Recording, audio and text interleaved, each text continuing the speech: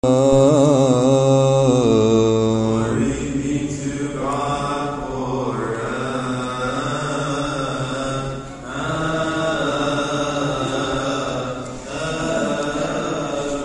In the name of the Father, and Son, and the Holy Spirit, one God, Amen. This is the 5th Sunday of Lent, and our Mother the Church has us read the story of the man who was healed after being paralyzed for 38 years.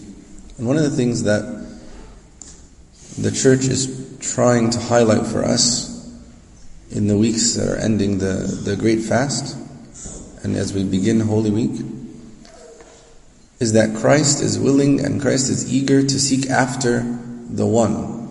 You're not lost among billions of people, but you are an individual whose salvation is important to God. 2 weeks ago we read about the prodigal son, which is a parable about the joy in heaven and the joy of God the Father when one person returns to Him. Last week we read about how Christ cared to have a conversation with one woman, even though she was from a culture, from a faith that was looked down upon by the Jews.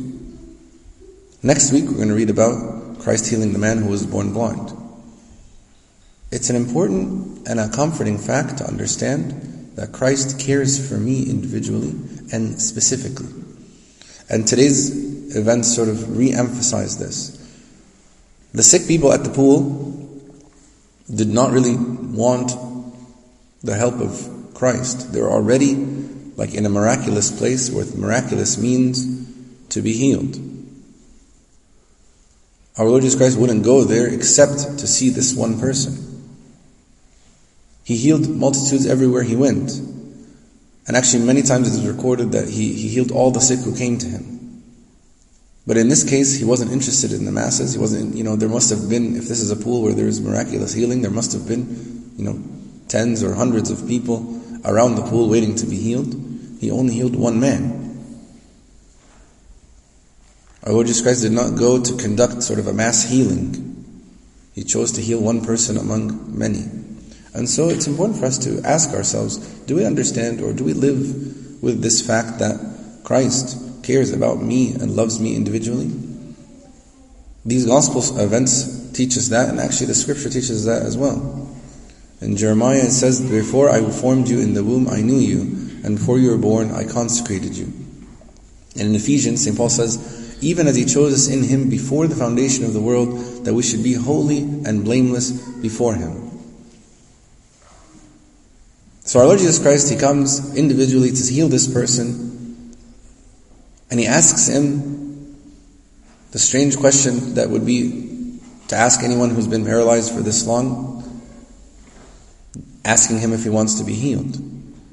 Of course, anyone who would be in this condition for this long would jump at the first opportunity to receive healing. And we talk a lot when we read this passage about this question and why did Christ ask this? And when we read this passage, we read it in the context of asking ourselves, do we really want to be made well by God? But I want to actually focus a little bit on the man's answer. When Christ said, "Do you want to be made well?" He didn't say yes, He didn't say no. It says, "The sick man answered, 'Sir, I have no one to put me in the pool when the water is stirred up. While I'm trying to get into the water, someone else goes down before me.'" So this man had faith. He had faith that this water, if I went into it first, would heal me.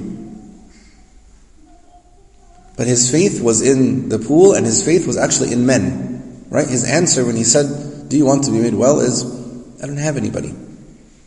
I don't have a man to help me. I don't have a friend to put me into the pool." In the Psalms it says, "Do not put your trust in princes, nor in a son of man in whom there is no help. His spirit departs, he returns to his earth. In that very day his plans perish." So this man did not have any, or did not at least express faith that God would be able to do anything for him. He is counting on man. He is counting on humans to come, to help him, to put him into the pool, and that was his way that he was going to be healed. He didn't feel like there was any way for him to be healed otherwise. And sometimes the same for us. We lack a faith that God is going to be able to help us. We put our faith in our possessions, we put our faith in our connections, in our network, we put our faith in many, many things besides God Himself. And this man is no different. So there's two ways to look at this there's two different perspectives to look at this from. You can look at it from the perspective of the man, imagining myself the man and considering that I should be able to have faith in God, or I should have faith in God that He is going to lead me in the direction that I need to go, and that He's going to keep me safe and He's going to strengthen me. And I should not put my faith or my trust in humankind. But there's another perspective that we can look at. Even though our faith is in God, we are accountable for our brethren. So try to look at it from the perspective of the people around this paralyzed man. So of course it's true that we should not have our trust and faith in anyone but God. That's from the perspective of us needing healing. But what about our obligation to be Christ's healing hands and feet to other people? If you think about this story, it's tragic that this man has been paralyzed for all this time. And he was lying a very short distance from healing, but he himself was unable to do it because he did not have the strength to go into the waters. And no one over the course of all those years had compassion on him. If even one person had come, if only one heart had responded with compassion, this man might have had years and years of health. But no one, not one person, had any compassion on him. And all that was left for him was direct intervention of God. So it's important for us to keep this in mind. We are surrounded by people who are in need. Not only people who are physically paralyzed that need help. There are many people who are paralyzed in themselves, and they need to meet someone who would help them. Paralyzed in themselves, like they are terrified of life because life has been difficult for them. They've had heartless relationships, insensitive people around them, brutal surroundings. There are many people who hoped when they were young that there would be something for them in life, and as they grew, they got the feeling that there wasn't. They didn't see compassion, they didn't see friendliness, they didn't see anything. And when they tried to receive comfort and support, they didn't receive it. Whenever they thought they could do something, they were told, don't try. That you're incapable of this. And they felt down. And many people are unable to fulfill God's mission for them in their lives, not because they were physically ill or sufficiently strong, but because they didn't find a supporting hand. Didn't find someone who felt deeply for them enough to ask about them, to care about them, to look for their help. So we are surrounded, all of us, by people who are in this situation of the paralytic man. And all of us are responsible for each of them. We are responsible mutually for one another. Because when we look, to our left, we look to our right, people who stand by us, ask yourself, even within the church, how much do you know about the people around you? Do we know the details of their life? Do we know their brokenness? Do we know the times that they've had fear or rejection, or have been hated, and maybe they've lost respect for others or lost respect for themselves, and they don't have courage to make a move towards healing and wholeness? We should reflect on that, and we should look at each other when we see each other, and we should think about how much frailty it is within the person standing next to me, how much pain or how much paralysis has gone into their heart, how much fear of life. And we should look at each other with understanding, with attention, with compassion. Christ is there, of course. He can heal. But we will be answerable for each other, because there are so many ways in which we should be the eyes of Christ, who sees the needs, the ears of Christ, who hears their cry, the hands and feet who support and heal to make possible for the person to be healed. So we should look at the parable of the paralytic from this perspective as well. Not only as one sick, as one desiring to be made well, but also from the perspective of those around, learning to have compassion, getting to know the people around me in a real way that I can affect them positively and care enough to affect them positively. The last thing that I want to touch on is the fact that the natural mind can't fathom the supernatural. St. John tells us in the Gospel that our Lord Jesus Christ performed this miracle on the Sabbath. And of course, according to the Pharisees, something like carrying somebody's bed during the Sabbath was violating the law of the Sabbath. In their eyes, this person committed an offense because he's carrying his bed back home. And when they confronted the man and they told him, what are you doing?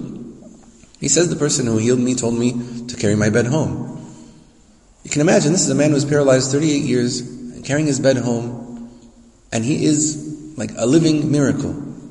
Clearly God's work. But the Pharisees are not happy. They're not interested in the miracle. Their only concern is that the law was violated. The person who violated the law had to be found, had to be punished. They were very carnal-minded, so they couldn't fathom the miraculous, supernatural work of God that was happening right in front of their eyes. Sometimes we cannot understand, or actually we can never understand spiritual matters only with our natural minds. Because the natural mind only understands what's natural. Cannot fathom the supernatural work of God. In the New Testament, we see many people who attempted to understand the supernatural work of God with their natural minds. For example, Zechariah, when the angel came to him and said, "You're going to have a son," he said, "It's not possible. It can't happen." Nicodemus, when our Lord Jesus Christ said, "Unless you are born again of water and spirit, you will not enter the kingdom of God." And how did he answer? He said, "How can anybody be born again? Are they going to go into the womb of their mother again and be born?" Simon the sorcerer, when he saw the apostles laying hands on people and the Holy Spirit descending on people in tongues of fire, said, "Let me pay you. I want to have this ability. I want to be able to do this thing." Those people attempted to understand spiritual matters with a natural mind. Our Lord Jesus Christ, when He sort of went away from the multitudes and He left after the healing of the paralytic man, He found the man later, the man that He healed, and He warned him to stop sinning to prevent something worse happening to him. Our Lord Jesus Christ was implying that the man's healing was about his holiness. His healing was about his holiness. This is what I mean when I'm saying that we have to understand the spiritual matters with a spiritual mind. Our Lord Jesus Christ is warning to this man that there is part of his sickness is dealing with or because of his sin.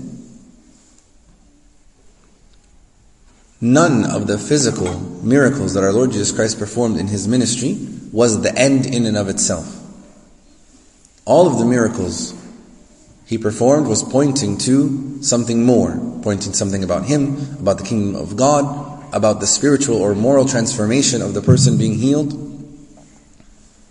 But many times in our own lives, we miss the spiritual element of the miracles that happen to us because we're only interested in the material benefits. That actually happened in the New Testament as well. When our Lord Jesus Christ multiplied the 5 loaves and 2 fish, people were seeking after Him, going after Him because they wanted more food. Do this again, multiply this again. We want more food. We often misunderstand miracles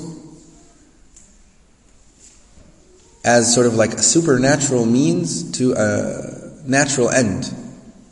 But this is incorrect. They serve a higher purpose. Most of us seek God for more material blessings because we think material is what we need in our life. And you may have received a miracle in your lives, and you should thank God for this.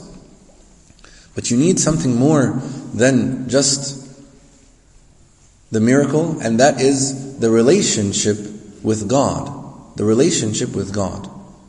So unfortunately, we can't lose sort of the blessings that God is giving us by focusing us so much on the miracle itself, the actual thing that we got. But this miracle should point us back to God.